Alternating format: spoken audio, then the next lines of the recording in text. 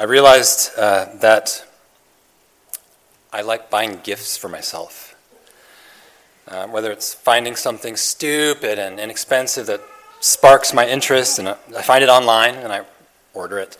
And whether it's at the hardware store or even just the snack section at the grocery store, when I kind of get this thing in my mind where I think, I want that, I want to buy that, I'm wanting it as a gift for myself. It's like I'm buying a present for myself, and it has to be just right.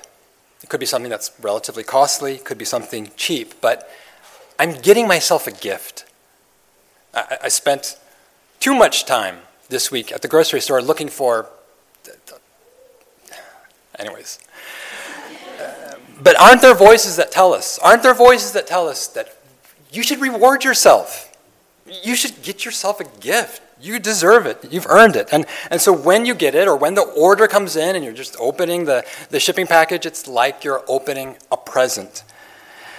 Now, gifts don't have to be just things, even things that we buy.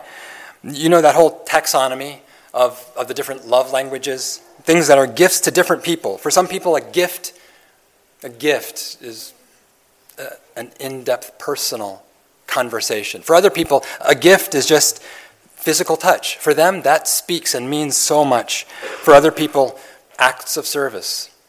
Those are all gifts that we can give and receive. Gifts are not inherently bad. Gifts can be very good. Now, here's something that's interesting about gifts. The Old Testament, the text of the Old Testament, it's about 3 times longer than the text of the New Testament. But the New Testament contains the majority of all of the gift language. God is in the business of giving gifts. And as we come to the New Testament, as we come to the season of Advent this month, God's gift is very prominent. At this table, we're receiving a gift. Romans 6 describes it this way. The gift of God is eternal life through Jesus Christ, our Lord.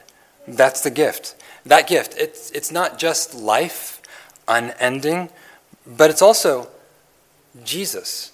Jesus himself is a gift to us. He is the Son of God who loved me and gave himself. That's gift talk. And gave himself for me. And so in this meal, we're going to take bread. The bread speaks to the gift, the nature, the appearance of this gift. This gift on the surface does not look like much. Jesus came as a man, and a lowly man. And he died, not at the height of his career, he died as a criminal.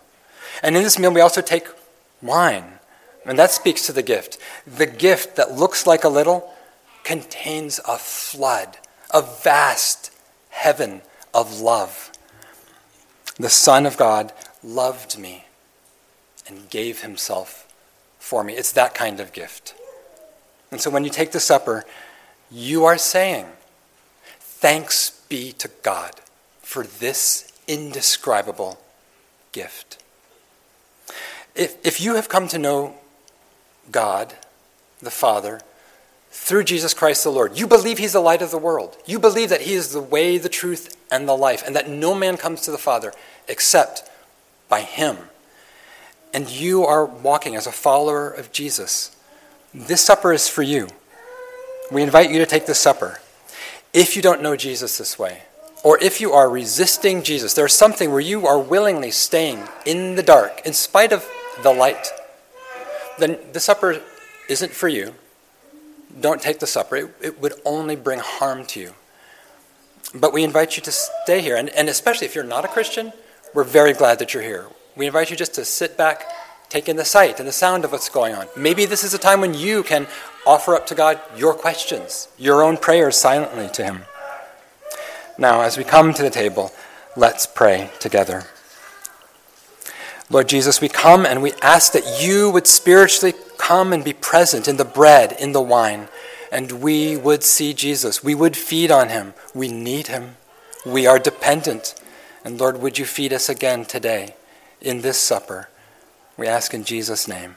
Amen.